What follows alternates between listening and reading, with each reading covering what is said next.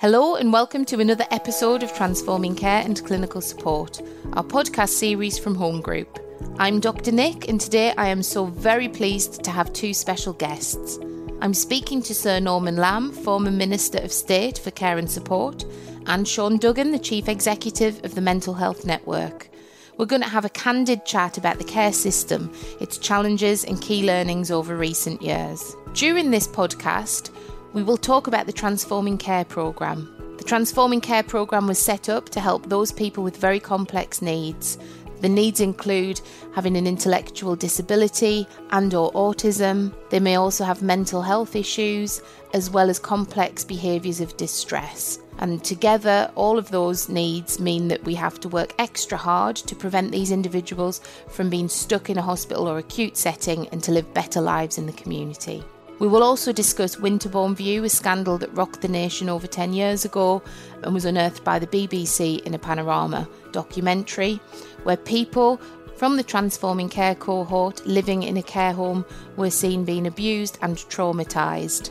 That's why the discussion continues to be so important, because we do have a significant number of individuals still living in care homes and acute hospital settings, and the need to have them living in a community setting, living their best life, remains strong. Now, gentlemen, we are going to have a bit of a chat around Transforming Care and the Transforming Care programme and some of its achievements over the past 10 years and some of the challenges that we continue to face. So I guess I'll start off with an opening question around, it's been over 10 years now since the Winterbourne View. The BBC broke the story and then we had the subsequent report. We'll start with the successes. What successes do you think we can celebrate since then? What achievements have you both seen in your respective fields that, we can be proud of? I'll start with you, Sir Norman, if that's all right. There's no doubt that there are many people who were in institutions, in hospital, who are now living independent lives in the community as a result of the Transforming Care programme. And for those people, I guess it's a great success. The problem is that there should have been far more people who would have experienced that literal, as it says on the can, transforming of their care. And the fact that it has fallen short of what was expected of it and what was in a way promised at the start is a source of great frustration for me. Limited success for a significant number of people whose lives have been transformed as a result of it, but far too many people still stuck in institutions. I agree with Norman. We had targets set to achieving Transforming Care, to provide local community accommodation, suitable accommodation for these people that we're considering to come out of the large institutions. 2 times, certainly, those targets have not been met. We've got another target now that we need to make sure we don't miss again.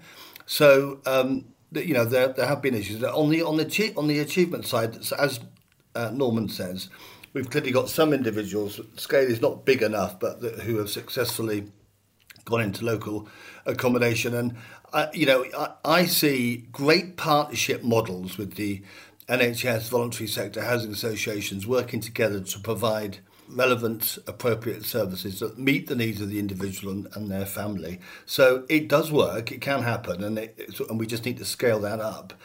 I mean, actually, it's Norman that really started improving the profile of mental health and learning disabilities when he was minister. And we've managed to attain that, keep that going. And the benefits in some ways is that learning disabilities and autism also has had the better profile. And I think the last thing I'd say in terms of an achievement, we've got a new change at the top in NHS England. A former chief executive running mental health services and learning disabilities, Tom Cahill. There's a real opportunity there, and talking to Tom, he's got the right sort of model for this. It is about leadership, not just at the NHS England. New leadership we've now got with integrated care systems, but perhaps more about that later. I very much agree with you, Sean, on that. I think Tom Cahill is a very good appointment, and I have more confidence now that there will be that national drive because, from my experience as a minister, you need all parts of the system, committing to change, but you do need someone nationally sort of, setting in a way the moral challenge that others, need to meet. And I think that Tom Cahill understands what's needed to make the change in people's life opportunities. And I think, we're in a better position now to take advantage of that leadership than we were perhaps before. So we're in a strong place to achieve those reset targets. I don't know, I'm sure you'll have both read the updated CQC report. I just was having a read of all of the documents in the last 10 years and they're the same themes, aren't they? Time and time again that we've kind of gotten stuck on and, as a system in its entirety not being able to overcome. So Tom's clearly got the challenge set out before him. One of the things that we've experienced actually as a provider trying to support these people in the transforming care cohort is a conflict around risk, appetite and tolerance. And that seems to sit within statutory services and their clinicians. Do you have any thoughts on that? And how do you think we could approach that? Tom and NHS England could approach that and try and, I suppose, loosen up some of the restrictions in a healthy way so that we move to a positive risk-taking approach? Because without that, we can't actually get the right people out, can we? Well, I think that same attitude to risk also afflicts the mental health system as well as the system supporting people with a learning disability or autistic people. There's this sense that if we discharge this person, there may be a risk to themselves or to others, therefore we must not do it. And so you end up in a situation where, quite frankly, we trample over people's human rights in a wholly unacceptable way. I think it would be subject to legal challenge, I have to say. If you've got the right sort of case, I speak as an ex-lawyer as well as an ex-politician, but if you've got the right sort of case, I think there would be an arguable case to make that many of these people do not have their human rights respected by locking them up and keeping them locked up, often for many years. And I think, it amounts to an ongoing scandal that this happens. And actually, if you think about this judgment about risk, actually what you're doing by keeping them locked up for a bit longer is all you're doing is delaying risk rather than in some way avoiding it. Because at the point that you finally do discharge them, those risks will still be there. They may even be greater. Because in many respects, people become, the longer they stay in an institution, self-evidently, the more at risk they are of institutionalization and the more hard they will find it to affect the transition back to the sort of life that the rest of us take for granted. Yeah, I think what cuts through risk, I think what can help with risk is we all need to be focused on the person. It's this person-centred approach, I think, comes out in the CQC report. Nice to talk about that. We all understand the importance of that, and people with learning disabilities, autism and their families tell us all the time that's what we should focus on. And if you do focus on that, you focus on hopes and aspirations of the individual, hopes and aspirations of the family. It's not focusing on what they can't do and what they, all of the risks or what can get in the way. It's what can happen, what can be achieved. And I think if we do that, it helps a little bit with the risk. But there's no doubt that there are risks and clinical risks that can get in the way of progress. We've had this with forensic psychiatry for many years. We've managed to get through a lot of that with setting up provider collaboratives. So, and that might be, in some ways, that might be a bit of risk sharing. But, the number of NHS organisations trusts getting together with commissioners and the voluntary sector, providing solutions. And I do think we have got a great advantage to mitigate against the risk, which is public support for what we're doing. And that's really important. And we need to respond to that. We can't just ignore it. We need to respond to it. Because Norman's right. This has been a bit of a scandal, really. And, we've now got to put it right. So, yeah, that's the other aspect, I think, of risk that's important. It leads me on to think one of the big challenges around transforming care and the people who are identified within that cohort and their families, one of the big things we see as a provider is managing challenging behaviour, in as much as actually these individuals have often been re-traumatised. Norman, you highlighted that, by being kept in hospital in secure settings for longer than absolutely required. Some of them have experienced, we have to say it, they've experienced suboptimal care, and that's probably putting it lightly. Do you think as a system we're ready, we're skilled enough in managing complex behaviour? It's one of the things we've really had to invest in, and my teams have worked really hard to develop our understanding of it, because it's not just about mental health presentation. It's not just about somebody who might be autistic. It's somebody who perhaps has 3 different things all interplaying that results in how they express their distress. What more do you agree with what I'm saying? First off, you might disagree, but also what more can we do around skills development as a system? And I love what you said about provider collaboratives, actually, Sean. I think there's more we can do around that sharing. What we can do about it is we know that we can do. You've got examples in Home Group whereby you've got through this. There are a number of organisations that work with the NHS trusts, social care, to have provided good solutions for it. So one of the things we're not brilliant at in health and social care is to disseminate what we can do well and share all the good practice models.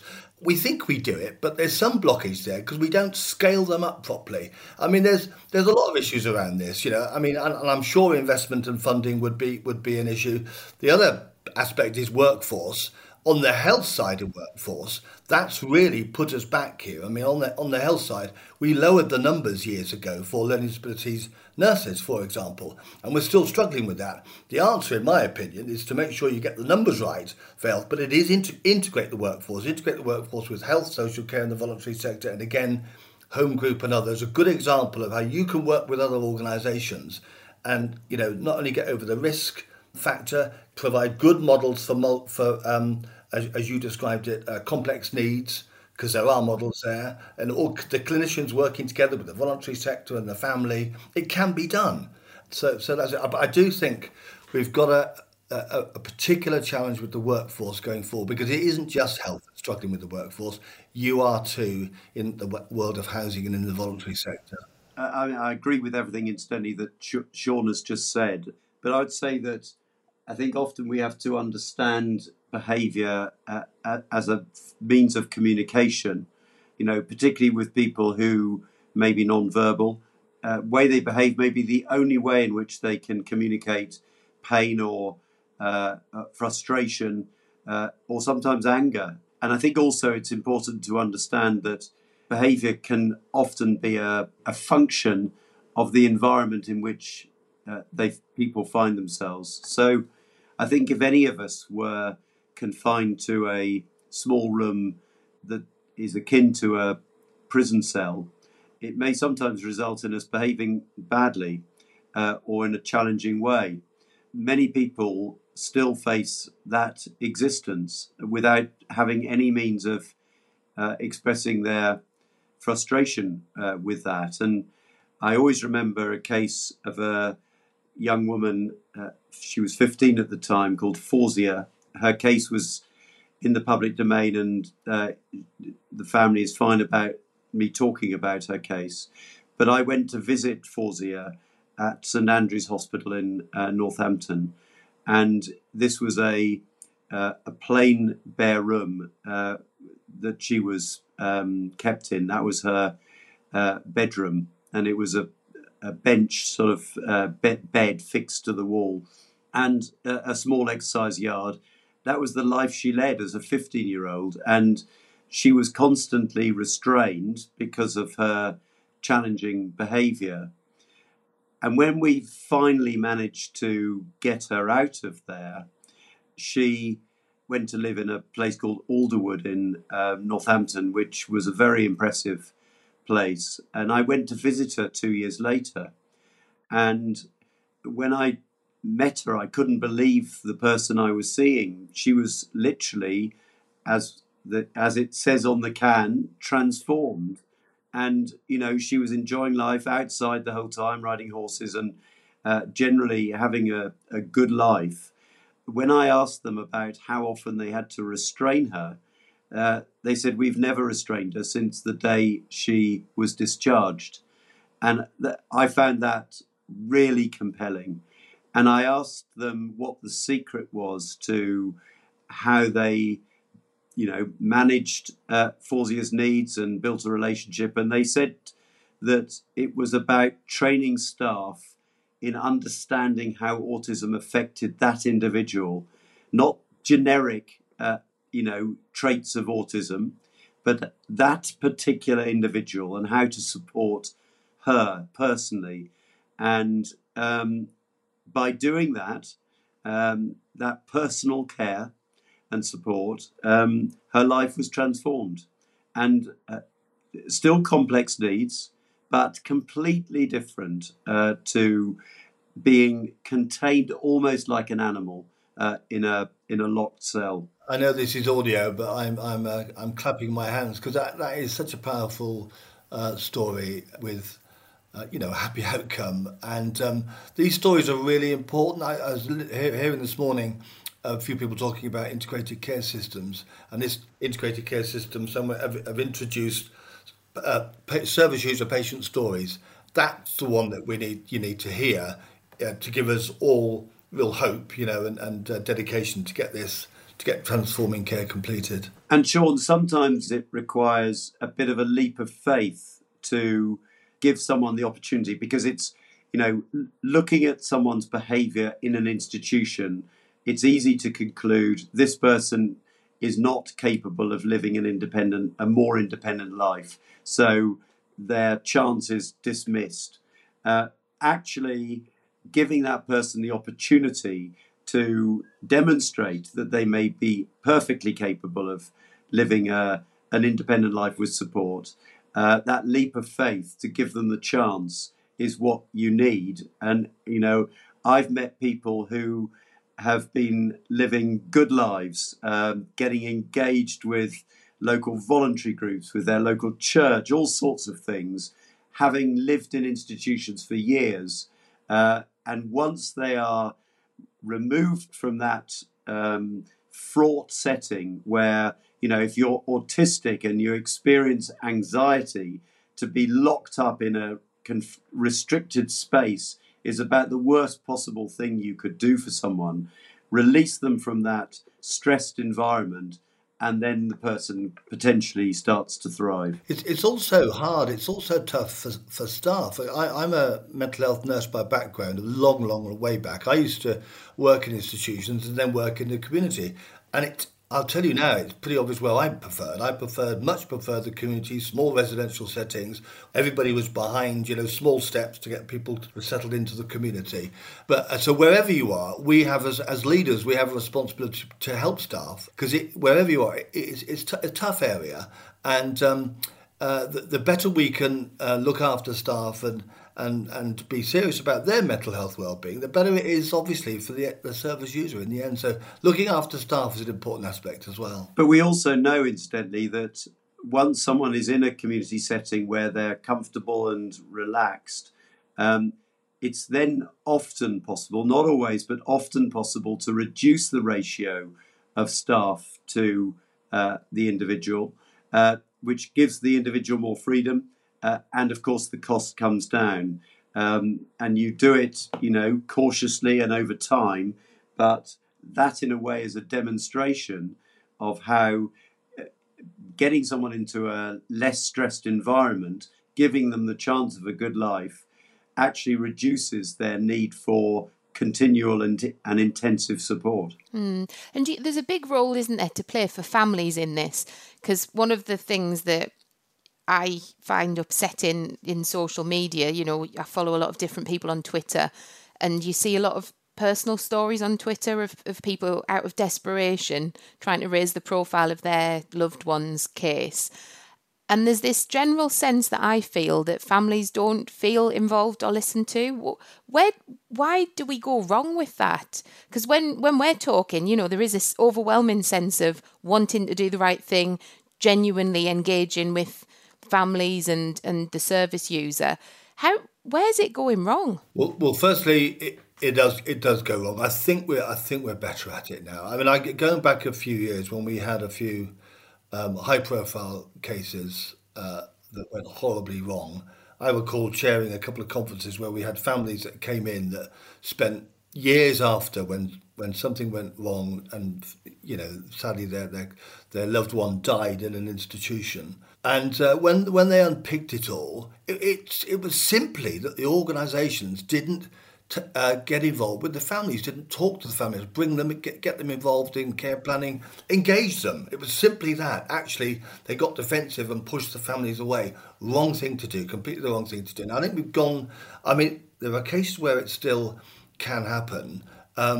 So it does go wrong. I think we just absolutely, we can't tolerate that, and it's, I wouldn't see it from a punitive point of view. I wouldn't, the regulators will pick it up where it happens. But, the benefits of involving the family, particularly with this client group, is incredible, so maybe we need to articulate that more, the benefits of involving the family, because with the family support for the aspirations and hope for the individual, and then if commissioners and providers work out a way of doing it, that's when it works. And we've seen it work. We just need to make sure it works to scale. Yeah, I always remember when I asked to meet with the parents and other family members of people who'd been in Winterbourne View when I was minister. And I remember meeting with a man called Steve Sollers, whose adult son was a patient at Winterbourne View. And I can remember Steve telling me that he had contacted both the local NHS and the local authority and had got no response to the concerns that he was raising. And I remember him saying to me, I felt guilty. How have we allowed this cruel and, bureaucratic system to develop where a parent felt guilty through no fault of their own at all for the fate of their son? I was really shocked by that. And, I made it my purpose when I was minister to meet with families. And I took up a number of cases, not just Forsia, where I actually specifically on a personal basis pursued the primary care trust, as it was in those days, the local authority, and got them into the Department of Health and took them through the case and what needed to happen. Because I just wanted to demonstrate that, you could work your way through a problem if there was someone actually driving it. Trouble is, the minister, with the best will in the world, can't take on every case. And so I really strongly believe that we've got to give families a stronger voice. We actually published a green paper. This is like a discussion document in government in 2015, I think it was, which was all about how we shift power away from institutions to individuals and to their families.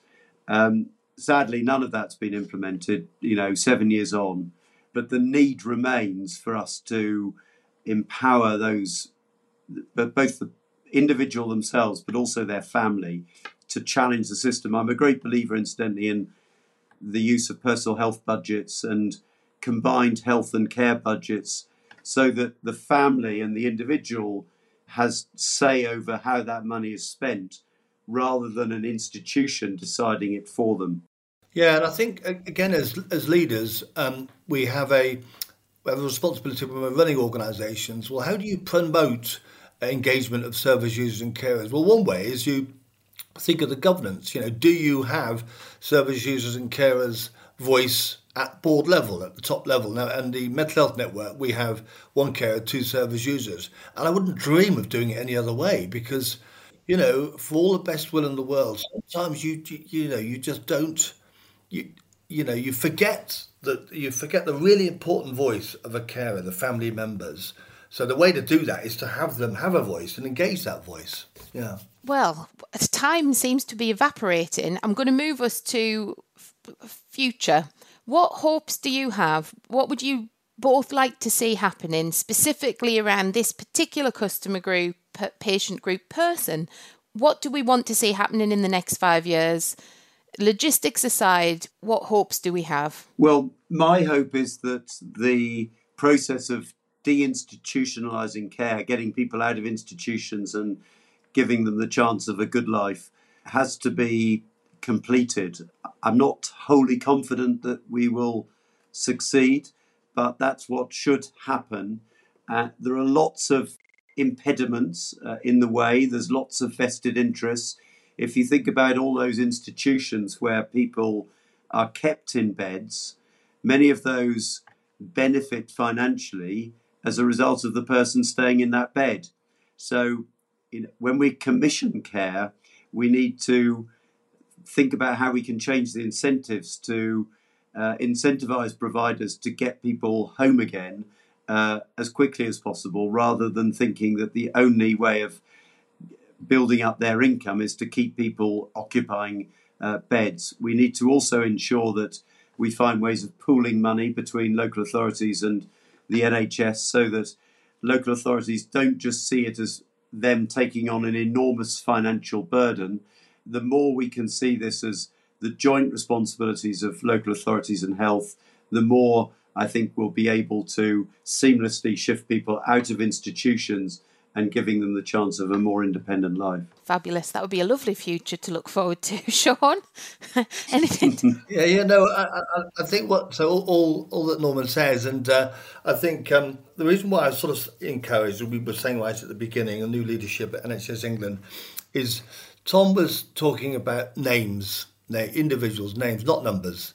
We've talked a lot about numbers and targets and how we've missed a target by 30%. The way we'll get this done is for local areas to know the names. It's population health. This is the stuff of integrated care systems. Know your population, know the names of people that need to have that transforming care. And that meant a lot to me, because when we have names and we have families, real families together, and the stories that Norman talks about, then I think we'll have a chat, and everybody will hopefully rally around to get it sorted out. I do think that the integrated care systems, for me, achievement, and it will be in 5 years' time, of integrated care systems and integrated partnerships. The more local areas. They've got this. It's a priority to complete the process of transforming care, and they're in charge. They've got it in their action plans for every year to make sure it happens. I think that will help us achieve it. And then finally, I think just a comment on staff, really, that they're so important for us. We won't get any of this done without staff, social care, health, voluntary sector, housing associations like yourselves, all working together. And we asked a few service users with learning disabilities and autism about what they want most from staff, and they said compassion. We just want compassionate staff. And one of the comments was, which I'll leave you with, which was, we want people to bring their hearts to work. And I just thought that was fun. That was a lovely thing to say. It was a good thing to say. And again, being a nurse, I know what that's meant, what is meant by that. And that's the sort of staff we're looking for. But in order to get that, we need to train them, develop them, supervise properly, and look after them. Yeah, very much agree with that. One of the things that I was wondering about with the integrated care systems, and how do we ensure that all stakeholders get a genuine seat at the table? Because if you think about what it's going to take to create that vision that we've discussed, we do need housing providers, don't we? We do need some of the independent provision that's out there in the social care sector to really drive the integration you've both articulated. What can we do? I'm one of those people. How do we get a seat at the table? How do we join the conversation to help move things forward? Well, I first of all agree with Sean that the emergence of these new integrated care systems, this is the new way in which the NHS is organised, for those who haven't been following every step along the way. I do think this gives us an opportunity to work differently and to have better collaboration, both within the NHS but also between the NHS and local authorities. and also critically third sector, including within housing and within education and other relevant sort of providers. I think the way the government envisages how ICSs will work is to devolve quite a lot of their sort of powers and responsibilities to what they call to the place level. Now, in the London context, where I chair a mental health trust, the South London and Maudsley, the place level is the borough, the London borough. What's envisaged is at the borough level, close collaboration between NHS bodies, the local authority and third sector. And that's where housing, employment and other relevant stakeholders can really be partners in a more coherent approach. And you're absolutely right. So many of the what we call the social determinants of health, the things that make us ill or that affect our well-being, lie completely outside the NHS. It's the quality of our housing, it's whether we're in employment, whether we get dignity from our employment, the strength of our relationships with others, the environment that we live in. All of these things are critical to the population's health. And unless we start to engage with those other organisations that have a role in those services, unless we do that, then we will fail. And I think there is this chance with the new integrated care systems and devolving power to a more local level, we have a real opportunity to work collaboratively with others to improve people's experiences. It's not going to be easy. It's not easy for organisations like yourself because it takes capacity. You've got a business to run and you're looking after people, along with all the housing that you do. It's a complex world out there now. We've got the integrated care systems. There are two parts to it: the boards, and then there's Norman says, place and partnerships, and then you've got primary care networks. This is the new world, and that's health and social care to a degree, but there's a lot of partnership working, and in order for you to get a voice, you'll need to have a voice with some senior people there, which will require senior people from you. So I think as a board, your board needs to consider, I'm sure you've done it, but organisations need to do it. Absolutely, the third sector and housing needs to do it because we need you. We won't deliver on the long-term plan on transforming care without you. But you do need to be at the table somehow, and you do need a voice. And the only way you could do that is to identify people at senior level to be able to carry out that business. And I do think that what we're going to witness is quite variable practice around the country. I think some integrated care systems will emerge as creative, imaginative, and willing to sort of exploit opportunities to collaborate with others to affect the health of their local population, as I've described. I think others will take a much more cautious approach, will focus just on bringing down waiting times for hospital operations, and won't take advantage of the opportunities we have to seek to prevent ill health in a much more effective way. I wonder if one of the things we can do is in the third sector. I think unification's key, and I know that as we look towards the future, a bit like what you'd stated earlier, Sean, we really want to unify in the third sector around our knowledge, our learning, our skills, come together, and then I think the voice will be amplified. And everything you've both said today strengthens certainly mine and Home Group's resolve to continue to raise the profile for our customers, specifically in this area where they are the most vulnerable.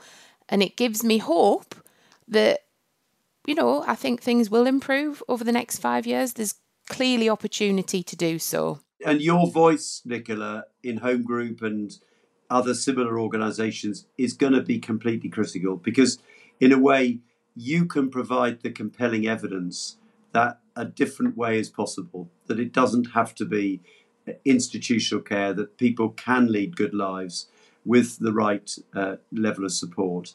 And, it's vital that your voice is heard. You need stamina. You need Oh, patience. we've It will got work. oodles of that. Tenacity is, one of our favourite words here at Home Group. But I've just got to say, I am so grateful that you both. I know how busy and important you are, and you took the time to talk to me today about a topic that's so important, and I'm very, very appreciative. And hopefully, we've got more opportunities for anyone who's listening to us. This is not the end of the discussion. Home Group, we are going to continue to try and push this agenda and lend all of our efforts to helping those people that are still in hospital. So any final thoughts from you guys? Well, I just think there is a moral cause here. At the moment, there are too many people who are still treated in effect as second-class citizens, who don't have the same rights as others enjoy and take for granted.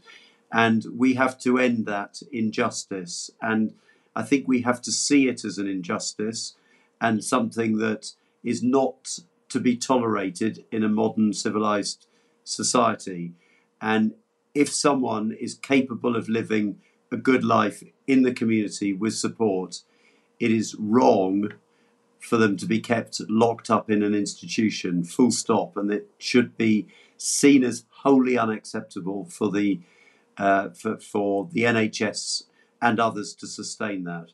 Yeah, look, great, and a real genuine thank you to Home Group and your staff for working in this area and doing your bit to achieve the transforming care. It's very rewarding work, but it can be very tough as well, I know, and it's just thank you, because and during the pandemic in particular, it's put more pressure on you all. Absolutely. They've done a phenomenal job. Everybody working at the front line.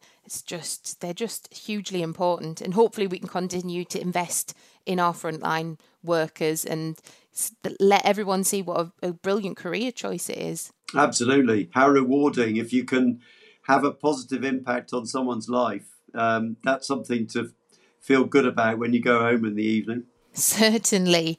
Well, thanks so much to both of my special guests for joining me today, and I do hope that we can do it again soon. Thanks very much indeed, Nicola. Yeah, thank you, Nicola. It's great to be here. Next time on Transforming Care and Clinical Support, we have another brilliant guest, Professor Chrissy Rogers. She'll talk to us about her work with adults with intellectual disabilities and learning disabilities. Can't wait to hear what Chrissy's got to say.